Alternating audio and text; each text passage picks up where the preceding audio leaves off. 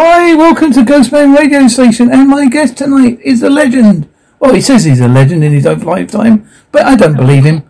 He's the man. Who says he's the man? Oh, he could be the man, but John says he's just a troublemaker. But what does John Jones know? His name is Nigel Wright, and who is Nigel Wright? Well, if you've been in the CSF world, you probably know who he is. But hey, he's going to tell us some tales of how he got into the CSZ and a little bit about his small adventures. How can anyone have small adventures with John? Yeah, okay. Hi, how are you? Okay. Yeah. Now, tell me, how did you get into the CSZ? I heard you say to me earlier it's a very strange story. It is. It was a matter of coincidence, although John says he doesn't believe so much in coincidences, but this was purely, it came at the right time in my life. I've been a cabbie, taxi driver. I've worked my way up to being owner driver, privateer, and I was bored. I was getting bored with the monotony in the hours. And I was ready for a change. Now, I've always been into the paranormal.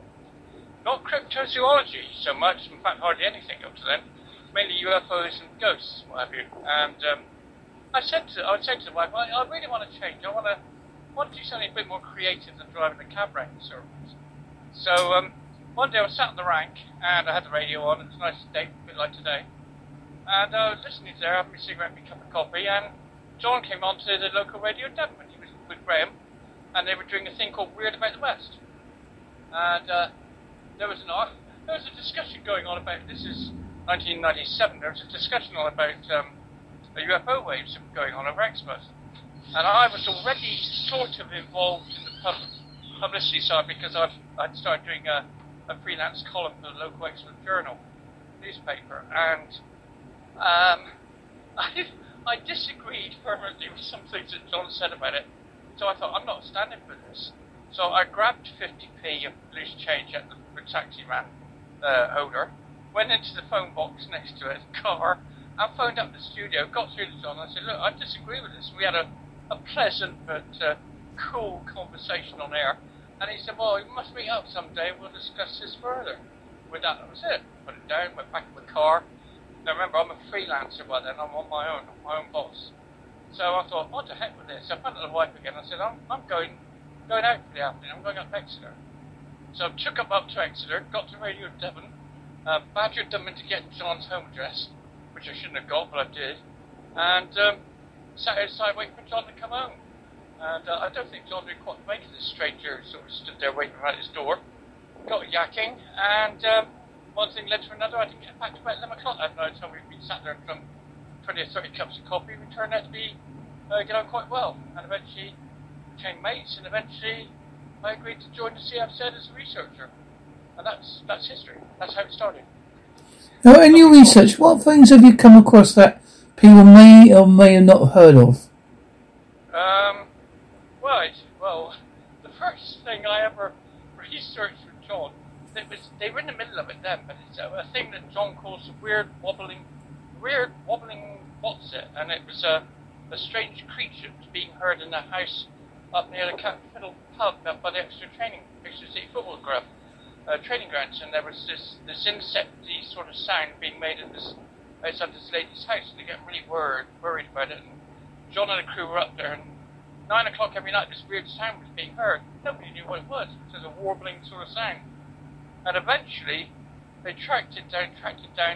They moved this wardrobe out, and it was a Japanese alarm watch going off, and amplifying through this wardrobe, and it couldn't detect the weird wobbling what's it. And I think there was wallabies that were being seen somewhere up the country. Can't remember that. I mean, there's so much. You know, you got to remember that John was sort of writing at the same time. He was doing TV work. We were also bouncing all over the country doing interviews and bits for telly. But we ended up doing a pilot show for a Third Man Productions and for a West Country series was going to be called Weird About the West, funny enough. Sadly, it didn't come up. We had a week's filming of that. So, you know, it was always good. It was a creative sort of atmosphere, mega creative, mega mad sometimes, but it was fun.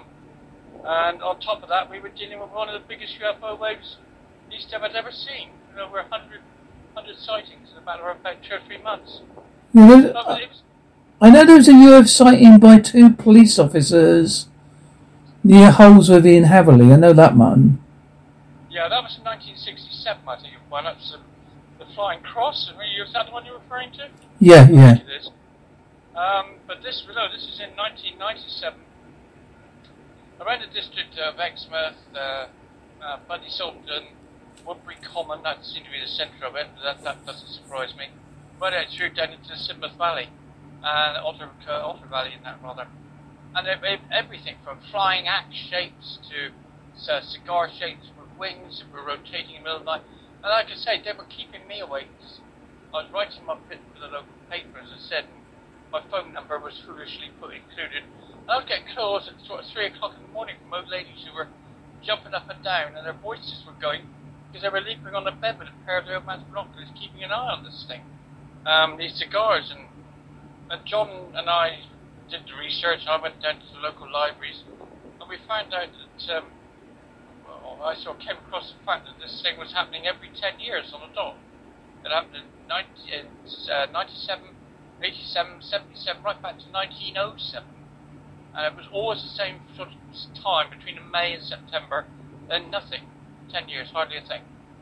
And we had, at the same time, we had lit up creatures running across the road. We had undersea lights coming up, USOs. And we had mutilated whale.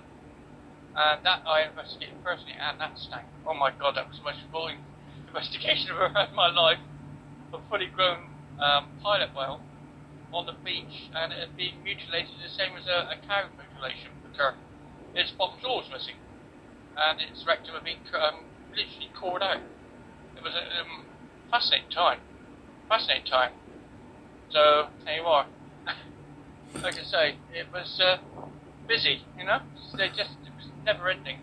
Didn't you tell me to say, you said to tell about something to do with Loch Ness? Something about Loch Ness? Yeah, John mentioned the expedition to Loch Ness. The CFZ always has, I don't know if it still does, but always had expeditions and outings to all sorts of places all over the world. And one of the ones that John went on, I couldn't go unfortunately because I had a family and I was sort of tied up, was to Loch Ness. And John had a theory, and I think he's probably spot on, that the Nessie that's seen is a form of mutilated giant eel, and it comes up through and via the sea route, via the canals. So it was. He went to Loch Ness. We did. There was. Crikey Moses me. There was sort of Mothman. We did the Mothman investigation in Cornwall. That was interesting. Owlman, I should say. Well, and then Cornwall, southern Cornwall, where 2 young girls saw a humanoid sort of shaped moth owlman up in a tree with burning red eyes, and ran off screaming. And that was. We went down to some filming on that, and ended up with local witches doing an initiation ceremony to try and bring this creature out of the woods. It was. It's hard to describe one particular thing that you did because everything was different. We have big cat sightings. We've done big cat hunts. We've even had a very sort of weird creature. For the life of me, I'm lost now. I was talking about it yesterday, funny enough, and it's been described by Red Indians as a badger on steroids, and it was seen up at Holden because Holden is a pet cemetery, and the victims, the poor pets, were being dug up while they were still fresh and being eaten, and we suspected that it was one of these creatures on the loose because we sat there trying with night camcorders and setting humane traps and that. We never did quite find out what that was. Went up there hunting big cat as well. We found out bobcats had been released there during the war, and it's weird when you go hunting big cat. As I say, for someone like myself who was new into crypto work and I had never done cryptozoology before, to go wandering through daylight, even in daylight, through somewhere like Holden Forest where the undergrowth is so thick, I just think, a big cat could be like 2 or 3 feet away from you and you don't even know it's there. It's just quite frightening. Quite frightening. So yeah, I mean, what particular sort of branch of crypto do want to know about it because, like I said, there's so much we can talk about, go on for hours.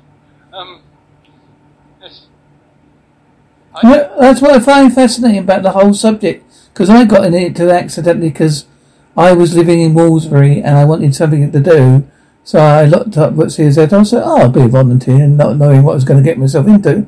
And John said at the time, once you're into it, you get very addicted to it. He said it's not about the monsters.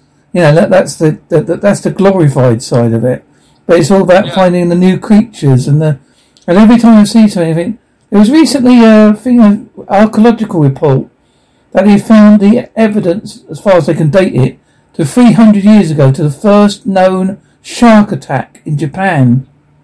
Yeah, this is the sort of thing. I mean, it's like when we still get asked this day about these mutilated whales. There's nobody sort of tied together the fact that the last mutilated whale that was found in Exmouth, same sort of injuries, very rare thing called a Cuvier's beach whale. They're so rare, they're only ever found in the Pacific, and they're not very often. And this thing was washed up in East Devon. It was during another UFO wave. It was just too weird, And then you can't put the dots together because there's no dots to join. You've got to sort of fill in the dots yourself sometimes. That's a good way of putting it. I don't know. I just remember that bit. We did all sorts of crazy things. We went up to Midlands, up near Cannock Chase. Some of them reported on national telly seeing a crocodile in a bloody gravel pit, a big gravel quarry, and it was quite near a housing estate. So it was interesting to think, and it's quite dangerous, potentially dangerous, because kids used to swim in it. And then GMTV got hold of it, and they had plastic crocodiles being held by the kids. There were crowds gathered, and so we mounted a big CFZ expedition up there. I took my seven-seater up in another car, and we had Richard Freeman, the zoologist, with us. John, myself, I can't remember. Graham. So Graham and Richard was doing the zoology bit, but they were also mounting a little life reflectable dinghy thing, to their credit, and going across this gravel pit with a sonar and trying to find this thing. They found the nest where this crocodile was nesting in Long Reedish type place and slithering down into the water. And Graham was able to,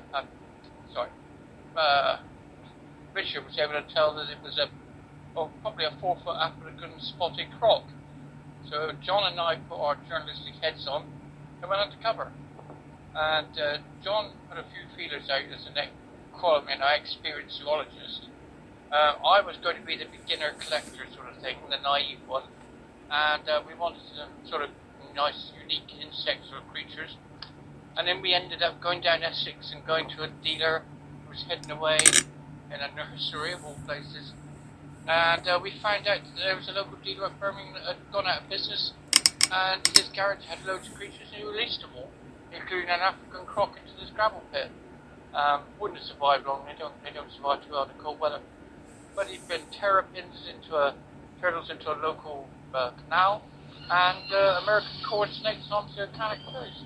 So yeah, I mean, 9 times out of 10, like you say, it's normal creatures. The whole idea of cryptozoology is not so much wild monsters, although they're great.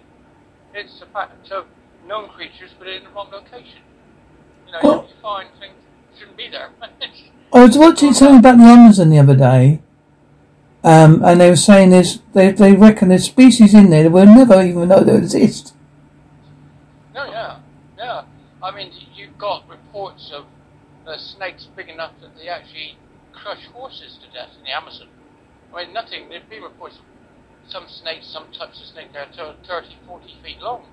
Oh, they're gigantic things. They're not monsters, they're just unknown species. We've had another report today I've been reading about known species of shark that has been found. Completely unknown. And there's photographs there now, it's been caught.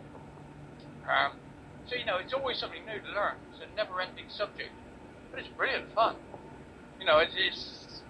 It does hook you. John's quite right. It does hook you because, from my point of view, I've got such a wide background in the paranormal anyway. I've been into the paranormal since I was 8 years old when I had my first UFO experience. And I lived in a haunted cottage.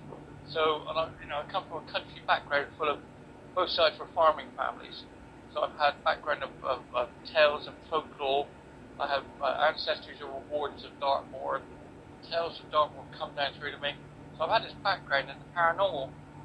But having done crypto, that was one missing piece, and I found that cryptozoology and ufology and all the other ologies you want to name, they all sort of got one common band. It's the golden holy grail of paranormal research, is to find a thing that links it all together. And there is a link between the whole lot of it. But in my mind, the whole link is electromagnetic fields and energy. Energy is the one key thing. And the more I've gone into it over the 20 odd years of doing professionally now, the more I'm certain of the fact that, it's an interdimensional energy thing. So, I could speak for hours on it and probably bore everyone silly, so I won't. Well, that's my... all through history there's been strange and weird events. I think there was I think I'm right, there's a UFO sighting they reckon that's in the Bible. There's said to be a UFO sighting in the Bible. Ezekiel looked up into the sky in the desert and saw what he described as a fiery, flaming chariot wheel going through the sky. Well, it's probably their best way of describing a UFO given their technology, and if you go into things like the Miranda, when you're going to have to forgive my pronunciation, I'm no good at Indian. It's an ancient Indian script, it's nearly 50,000 years old. And there you will find definitions of flying craft powered by liquid mercury. You will find descriptions of atomic warfare. You will find all sorts of this stuff in volumes 40 to 50,000 years old. The history is there. It's just that conventional historians and archaeologists sort of shy away a little bit. They don't want their reputations ruined. So, it's easier to dismiss and ignore than it is to be brave and come out right and say, look, we don't know everything. We're still learning. We've got a heck of a lot we do know we won't admit to, and a heck of a lot to learn still. And we're getting there. But it's going to be a few years yet. Well, living in Devon and Cornwall, I know about the magical world of Merlin and how and obviously there's lots of theories about Merlin. I like the theory that I think that Merlin and King Arthur are like a combination of set characters, probably around that time that everyone sort of joined together, a bit like Robin Hood. And I think that's why we've got such a strong connection with paranormal down here, because of that reason. Yeah, I started off. I'm a West Countryman. I'm a West Countryman also. I was born in Somerset with a Dorset mum and Devonshire dad. I've lived most of my life. I've only been up north for about 10 or so years now. So I'm a very proud West Countryman. And the Merlin and the Arthurian legends are a particular liking of mine, funny enough. You fit on a real good note with me on that one. Arthurian legend, well, you don't forget a lot of it is medieval. A lot of it was sort of invented by Tudor and pre-Tudor writers who romanticised Arthurian legends a lot. They did a lot more romanticising of it in the 19th century, same as they did with ancient religions. And if you go back, the best historical guess of Merlin, and I think I tend to agree, he was a bloke called Arthurius, who was a Romano-British warlord, probably from the Welsh borders. And that Merlin was probably a Welsh sage, wise man, seer, what way they like, magician, who was by Merlin's or Arthurian's side, rather. Where the location? Oh, that's a good one, isn't it? Where was Arthur based? Where was Camelot? Well, you could go to Cadbury in Somerset. You could go to Glastonbury. You name it. You could even go down to Cornwall. Don't forget that his wife, Guinevere, was supposed to come from Lyonesse. Lyonesse supposedly lays beyond the southern tip of Cornwall, beneath the waves. And it said that on a stormy night you can hear the bells of the churches of Lyonesse as on the seabed ringing in the currents of the stormy seas. I mean, it's fascinating stuff, isn't it? Aren't we lucky to be in the southwest? The paranormal peninsula is our background, you see. It's a background of legend, stone circle religions, Druidism, right up to pirates and wreckers and the pirates and wreckers weren't beyond making up the odd ghost tale and legend of their own to keep the revenue men busy while they went about their business somewhere else. You know, and also, we got Stonehenge, haven't we? Just found up the corner, and obviously the history in Stonehenge. I mean, still to this day, we still don't quite understand how they put the. We sort of think they might have rolled them to the site with like using the logs and that. That's possible, but how they upright them, I haven't got a clue. Well, I think my own personal theory is Stonehenge is no accident that it goes right on the crossways of major ley lines. Major energy lines, earth lines. It's no coincidence at all. I think its shape, it can either be, it may be a temple, but I don't think it was designed as a temple. I think it was designed as an electrical condenser. Basically, the idea being that if you hold bluestone quartz crystal, is a very funny thing. It transmutes energy, transmutes sound into energy, and if you get in the middle and start chanting away like crazy, at a certain 38 megahertz, you're going to have lightning jumping from one stone to another because it transmutes the sound energy into electrical energy bolts. No magic about it, pure science. And the shape of that, and I think the wizards knew this, if they had these stones, crystal stone circle around that precise point, it would generate a field, an energy field, that would hold and condense that energy. They were very clever people. I think we underestimate the ancients a lot. Oh, I've always believed that. I've always said that we misunderstood the caveman as such, because that was their that they had to live on the run. We forget that everything they did, they had to do to survive. Yeah, they did it to survive, but they also, at the same time, I think man's always had this thing about curiosity, you know, and you know, through all the ages, whatever time they lived in, you always had people who had really good IQs and a probing mind. And the people who had a probing mind found ways of using that mind to advance the courses of science and advance their own ways of doing things. And I think part of that has been lost over time. We have lost it again, and nothing's new. We've just had to rediscover it. Bit by bit again, all over again. We're finding the same wherever you go. There's records of flying craft right back through the millennia. But now we've had flights since 1903, wasn't it? 1903 or 1908. Wright brothers. I think there was a British inventor that invented the aeroplane first, but he didn't have a flight as such that was recorded. I think he invented it because it was on one of those antique road shows. You know, when they do the antique road trips, it's one of those little clip things. I think the one you're on about, there was a gentleman inventor, what we would call now memes, but he was an inventor at the same time. But believe it or not, he built a small steam-powered flying machine, and this thing was supposed to have flown him and his coachman across a valley on his estate. But unfortunately, there's no witnesses. There was no witnesses to the event, and that was back in the 1800s, way back in the 1800s. And I mean, it was recorded by the man and the coachman, but not by no one else. So therefore, it can't be officially listed as the first powered flight. How the heck he ever built a steam engine small enough to actually achieve heavier than air flight with 2 people on board? Well, mathematically and engineering-wise, it shouldn't be possible. But we did, apparently. But yeah, you're right. I mean, history and the paranormal. I hate paranormal and supernatural. These sort of events are all. History is full of them. You know, you can take it and say, "Oh, crikey, that shouldn't have happened then," and because it doesn't fit in, they get dismissed by historians, or they get dismissed by archaeologists. And the museums of the world are full of things that cannot be rationally explained by our known or recognised histories or archaeology, so we just get shoved away and forgotten about the back rooms of museums. It's a shame.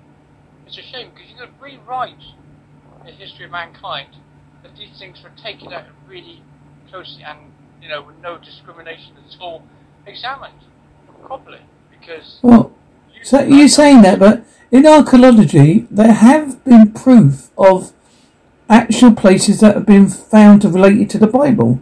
And I know for a fact that women were written out of the Bible because I think one of the emperors didn't quite like women, so he just basically wrote them out. Well, you've also got the fact that the Bible today obviously goes back to King James I, but then you go back, the Bible was rewritten before that, in Tudor times. The Bible has gone through, and Pope, I think, rewrote it twice, the Pope at the time. So, you know, the ancients, you go back, I think the Dead Sea Scrolls are about the nearest you're going to get to an accurate Bible. It's been rewritten time and time again through history. We're lucky that we've got enough, any of it left at all, basically. I speak as a Christian, yeah, I mean, it's great that there are such things. When you talk about, you can find a dinosaur print and a sandal, not a human footprint, a human sandal print with hobnails in the same strata, layer of rock. Now that shouldn't happen. That is like 60-odd million years drift by conventional history. But there's a place in the American Museum, I couldn't tell you, I can't remember it, I should have made notes. But these two things are laying side by side in the same strata of rock, these two fossilized prints. Not a fake. It was dug up and it was put straight to the museum at the time. It's been ever since. What it is, how come it happened, I've not got the foggiest idea. But then it's not alone. You've got lumps of coal with threaded screws gone through them that have been dug out from a layer that was laid down years ago. You've got these oddities that shouldn't really exist. And I just think they deserve a fresh, good, scientific examination. Let's get to the bottom of why these things exist at all. They're not fake, they're just oddities. They need to be really thoroughly examined. We might rewrite history. It's a bit like this pandemic. I've been studying history. I'm not a scientist, so I'm going to state that now. It's nothing to do with science. I'm doing it through history, not science. Every pandemic we have, we've come out of it. Whether it's killed a lot of people or not, we've actually come out of it. So I do believe we'll come out of this one. But not because I'm a scientist. I'm only going by the evidence of history. Yeah. I mean, the difference you've got this time, there is one major difference, if you don't mind saying so. Now I'm going to, just having a debate here, hopefully, friendly debate. The one difference you've got is this is a man-made virus. The rest have been natural selection, natural virus. This is a man-made thing. I have no doubt whatsoever this is a biological weapon type virus that was man-made. It's been adapted from a natural virus, and it's quite nasty because it's got a lot of habits of changing. All viruses change. They mutate. This thing seems to be very intelligent. It mutates quicker and mutates in different sort of directions than normal viruses do. I'm not a scientist, but I've done a lot of reading on it. And there was a bad accident, or it was done on purpose. No one knows. No one, I think, will ever know. I don't think you ever get to the bottom of it. Will it go away? No. It might die down. Hopefully we'll find better and more thorough vaccine. It can only have to take months, but I think we're going to go through a period where you're going to have to keep having different boost shots on the thing until at such a time that A either dies away or we find a more effective vaccine. If we all had a time machine like the Doctor Who, and we could actually time travel forward, and there is a theory that we can time travel, so I do think it's true. But we go there, and what would we find? Would we like what we find? That's the trouble. Would we go, oh my shit, I don't want to go there, I want to go back. Well, I think the future of mankind has been proven anyway, because people say they've travelled forward and backwards anyway. We had time travellers coming backwards from 23 something I was reading the other day, and they suddenly vanish again. I don't know. I think time travel's probably been achieved. We had that American gentleman who played work for the CIA, and quite an intelligent guy. I think he was a doctor or a lawyer or something, and he claimed to be President of the Abrahams Lincoln's address to the Civil War troops, and there's a photograph of him as a young boy. Actually stood there listening to him, and it's definitely him. Who knows? Who knows? But it's a lovely thought, isn't it? You could travel. I'd love to travel in time. I don't know about you, but I would really like to. I always liked the idea of travelling in time. And yes, I watched Doctor Who a lot when I was younger too.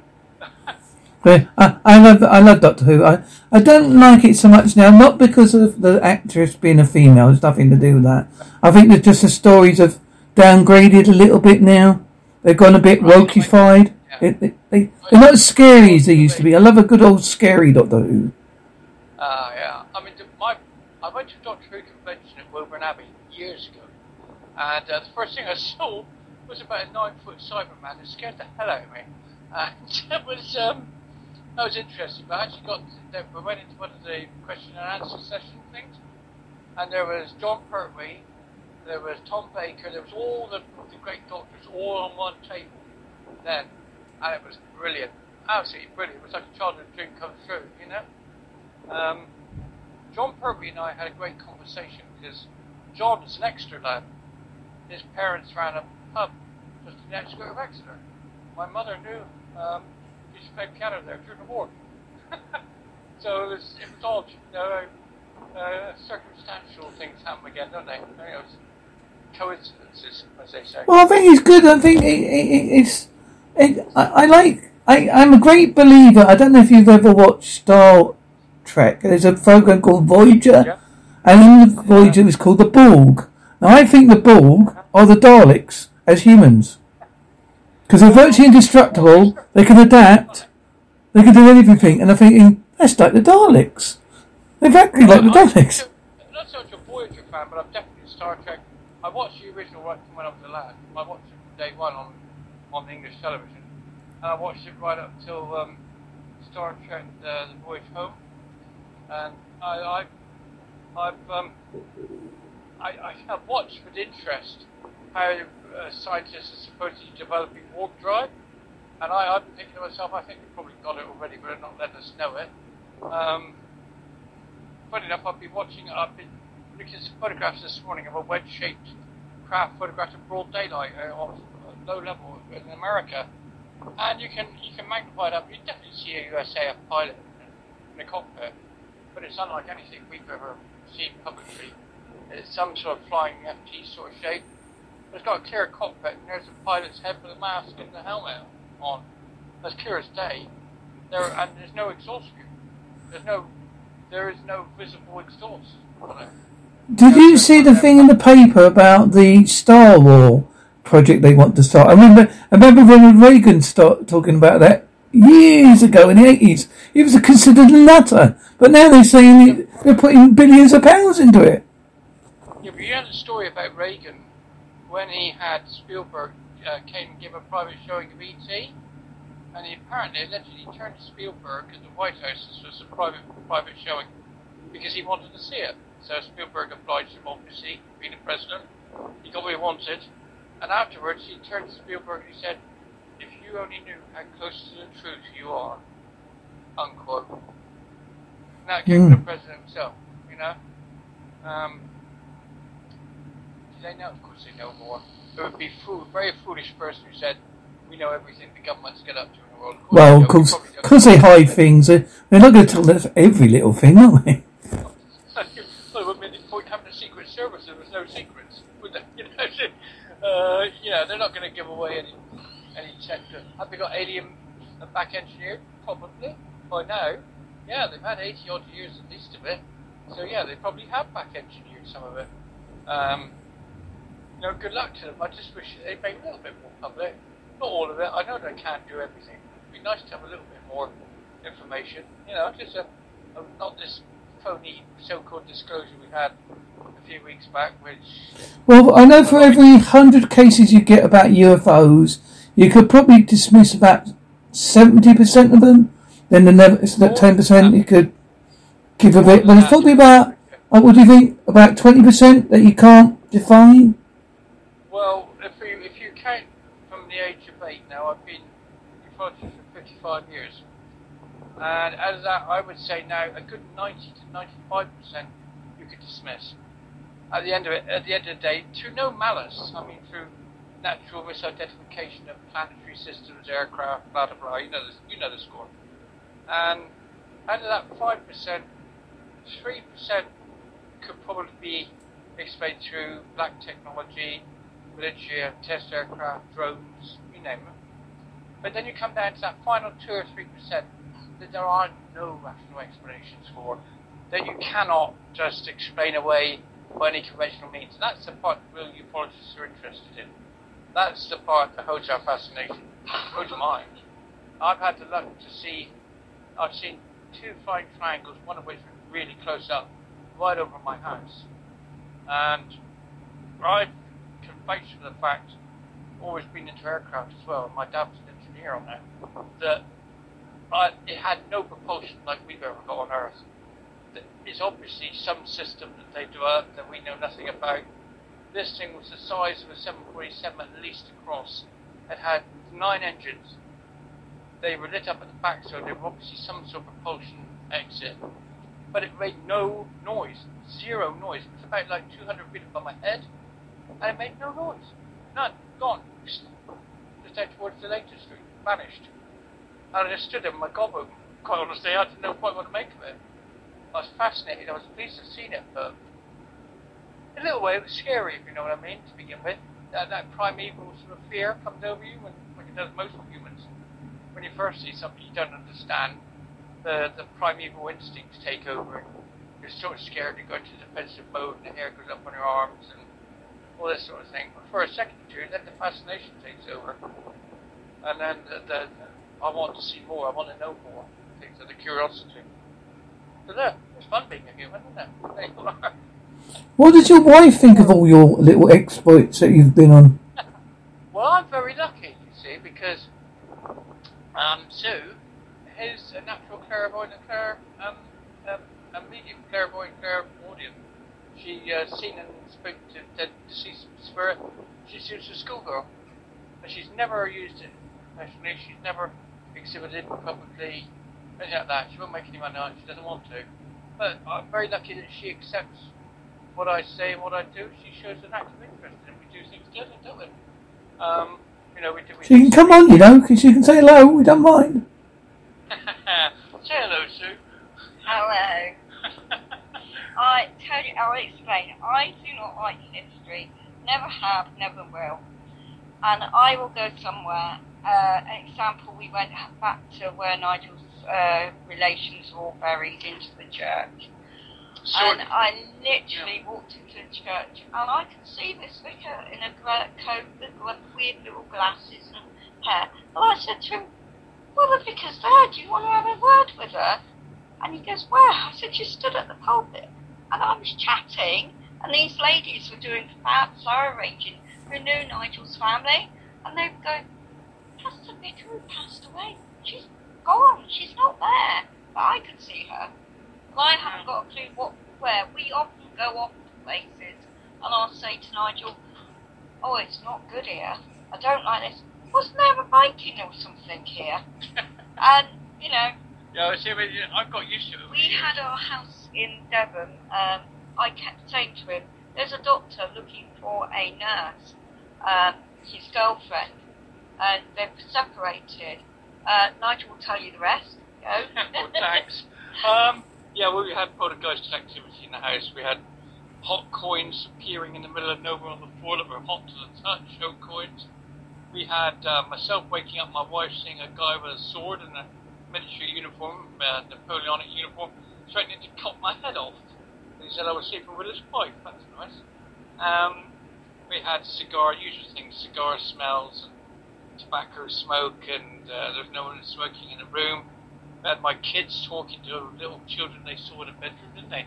And a dog that wasn't there. And then it got so much so that the big bits of furniture were being overturned with people in the room. And it was quite scary with young kids, because our kids were very young then. So I eventually did the research on the place, and we found that this had been virgin farmland before the 50s, this housing estate then. So I thought, well, that's odd.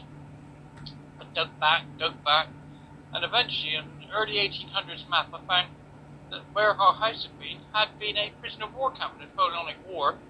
And when we tied in the actual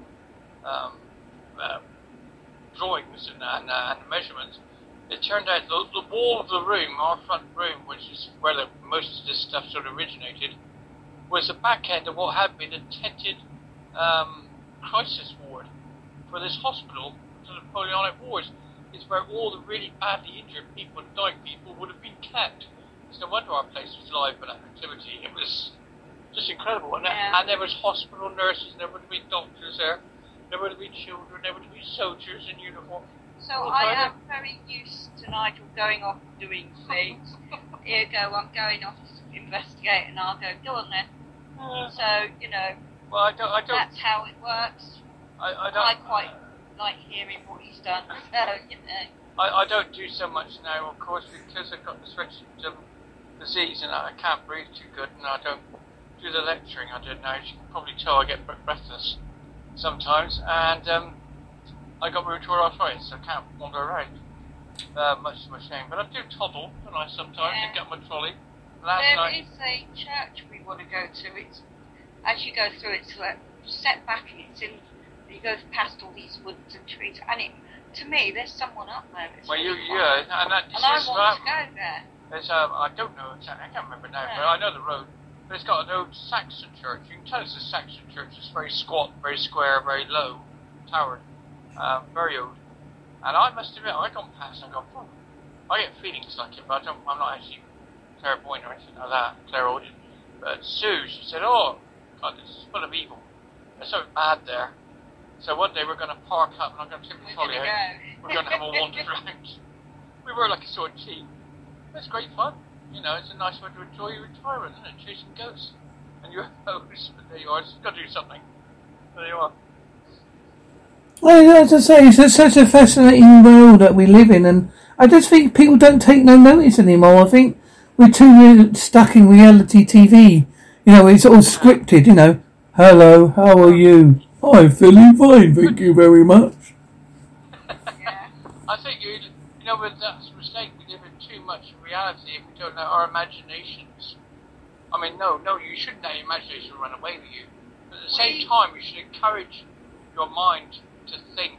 You know, you've got to open your mind up. Rule number 101, you know, take the blinkers off and let your mind observe the wonders of the world and then start to question. To me, so I grew up in a period of ufology in the early 70s. When I got to teenage age, I've always been a book reader. And I'm going to mention a name now, whoever will just go, ugh. I started reading Eric von Daniken books.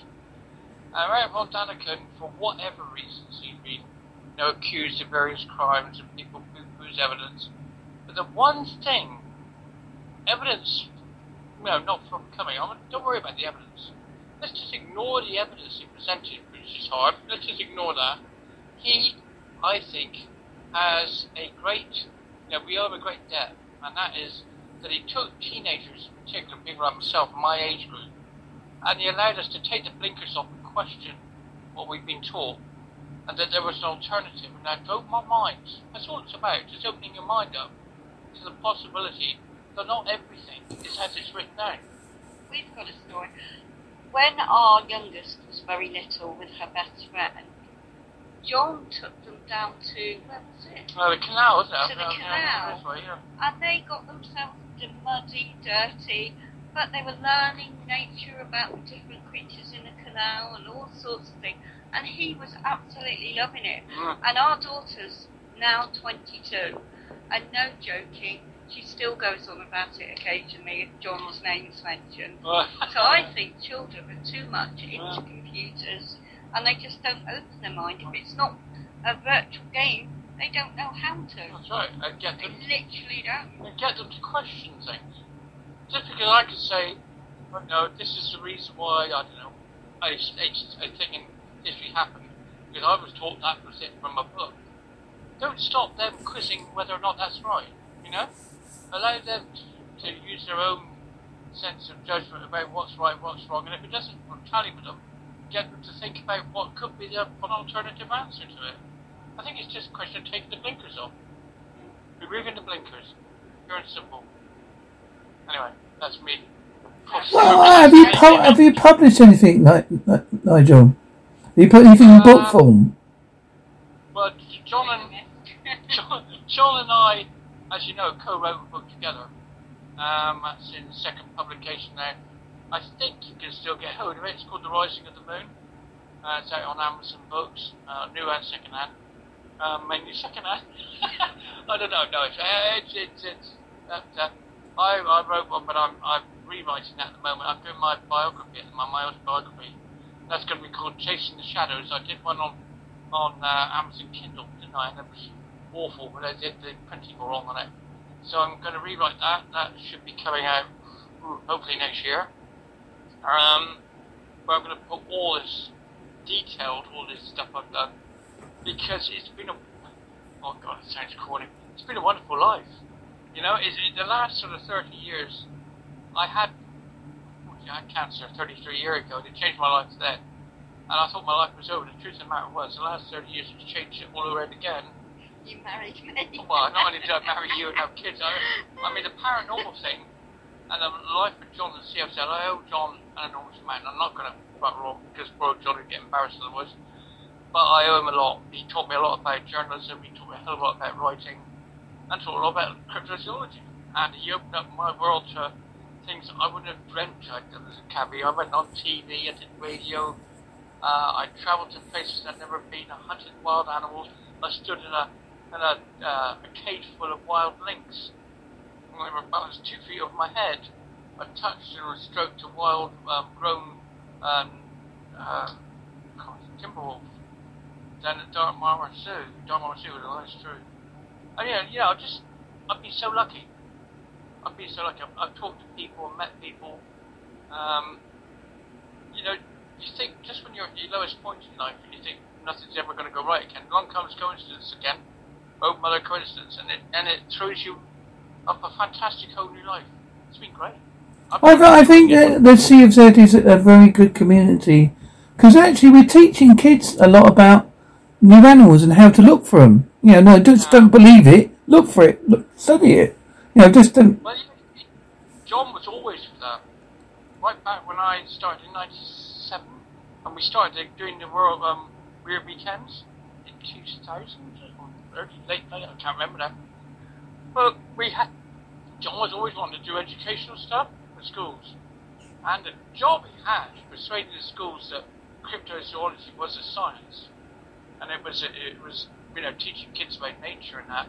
Hell of a job to try and convince some education boards to accept the fact that they just wanted to go and teach them about known creatures, not unknown ones, but known creatures, and insects and birds and snakes, wasn't it? We did a talk. I used to run brownies, and I asked if someone from the group could come down and give the brownies a talk. And Richard Freeman came down, and he had a snake skin, which was the prize on the draw. The prize if they could answer the questions and what he was saying. Wow. They absolutely loved it, and I thought, this is the way to go, instead of just sitting here learning how to build a fire, Well, yeah, I mean, and cook. Survival instinct, that's good things to learn, but so is nature. I'm a country boy, so is nature. Get out there and learn about butterflies and snakes and bats and rice and rats and fish. Nobody says go out and learn about the Yeti, because thankfully we haven't got many in Devon. We've got a few, but not many. But, get out and learn about the simple things in life and tell a bird apart from one bird from the other. I know it sounds crazy, but, while we've got them still, let's enjoy them. That's as simple as that. Why, we had some hedgehogs come in our garden yesterday. My daughter's 23. 22. 23. Or 23, whatever. And she's a university graduate. And you'd think that with a BA under her belt that she wouldn't be like that. She was out there crying because these 2 hedgehogs were She got a box and put them in. Oh. So I think Crazy life. I think we've done good thing in making them with a lot of kids and animals. So there you go. That's me, folks. Well, I'm just going to put my video back on, so I haven't ignored you. It's just a reason why I didn't put my video on before, because sometimes the sound disappears on Zoom. So I've learnt that trick, and everyone says, "Why did you not have your face mark?" Was, hey, I was filming John at the same time, Nigel at the same time, and his wife at the same time, as well as being a podcast and doing other things and talking. And it's like too much for my brain on a hot day, and it's getting too much to me. I get like that without the video He on. does that. I have you noticed? I used to give talks, as you know, with John, and I'm like Todd. And when I get halfway through a sentence, I get so excited about what I want to say that I forget the word. He won't take me. And I I could not think just now. I was on about the beaver on steroids, and could I think of it? And all I could think about was the film Red Dawn, and they named the group that revolted against the Russians in America after this blooming. Can I think of it? I can't think of it now. It'll He come won't to me. take me to his talks. Well, you never used No, to. I went to one talk and the audience, not being funny, they wouldn't answer any questions. They were just sat there looking so miserable. So I stuck my hand up and said, "What time are we going home now?" Yeah, killed it, finished it completely. You get. I took my daughter down to give a talk at Cornwall. Dave Gillum's UFO Cornwall tour, and the week before, a very good mate of mine called. See, there you go. You see, I get excited. Graham Birdsall, who was the founder of UFO magazine, he passed away very suddenly, very sad. And I was a bit upset because I got on well with him. And anyway, I thought, well, I said to Sue, I better put a 5 minutes of eulogy to him at the end, because he's a very well-known character in the UFO world. So I got this big photograph I found, and Graham would have found this highly amusing. And I went up on the overhead projector, and I got my girl to put it on, and so I said, I'd like to say a few words, if I may, at the end today, folks, in memory of Graham Birdsall, who passed away. Very serious and very thoroughly well-meant thing. And I started in, and it giggles. They started giggling, and I thought, they shouldn't be giggling. I was like, what the heck are they giggling about? I'm on about how sad it was he'd gone too soon, and we started laughing. And I look around, and this thing is sinking slowly on the overhead projector, and he's disappearing down beneath the bottom of the frame. And I think, quick to myself, and so people, as Graham slowly sinks into the sunset, were saying, "Goodbye, Graham, I could have heard him, but it's Yorkshire." He would have been in hysterics. I tell you, he would have been in absolute hysterics, because it was one of those things that you couldn't invent it, you couldn't make it up. It just happened, and I had to do some extremely quick thinking, I think he would have laughed his head off at that. So, Nigel, I always ask my guests the following question. What is your unique sign-off? Sorry? What is your unique sign-off? My unique sign-off? Till we discover the truth. I like that one. And my one for you to Nigel is the following. I talked to Nigel Wright today. He's a John Downes wannabe who people want to see. But he's not John Downes, he's just he. He talks about more things than I ever know. And I hope one day he meets that UFO and the aliens say to him, "Oi, Nigel, want to come and visit us?" And he'll say, "No, thanks. I've got to stay with the wife." Oh, thank you for that. Well done, sir. Well done. Oh, dear me. I thought you were going to say you're going to meet one of John's Fat Crew boys. And he used to call me, when I was part of the gang, he used to say that I was the posh one. I don't know where he got that from. I mean, considering John was public graduate, I was the posh one. I don't think so. Compared to school lad. But it used to make me laugh, I used to have my little P.T. Van Dyke beard in those days. I don't know who I thought I was. But, there you go. Anyway, look, thanks. It's been a great chat. Yeah, thank you, Nigel. I really appreciate this. I've really enjoyed it. And I'll put this on YouTube as fast as my little fingers will let me. And then you can play it to your heart's content, share it, do whatever you want with it. I don't mind whatever you do with it. Can I be very cheeky and plug a new series I'm going to be doing on YouTube? Of course you must plug everything, Nigel. That's what you're on the show for. Always plug. Well, yeah, I'm a gentleman, I like to ask, Now, Sue and I, we've just converted our garage, or we're in the process of converting our garage to a proper studio. Ooh.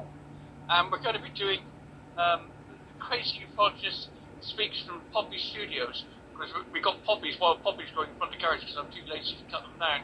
So I'm going to call it the Poppy Studios, and we're going to be talking about, well, paranormal, anything in general. Just have a chat, because we like chatting together on film. So they'll be coming out on probably on our Crazy Ufologist YouTube channel pretty soon. No problem. Thank you. That's okay. That's no problem. And obviously you can listen to me on Ghost Main Radio Station and look me up on YouTube. And as I say, please subscribe and don't follow me. Bye. Oh, don't follow it. Don't follow the Crazy Ufologist. Oh, no. or okay, thanks very much. I've really enjoyed it.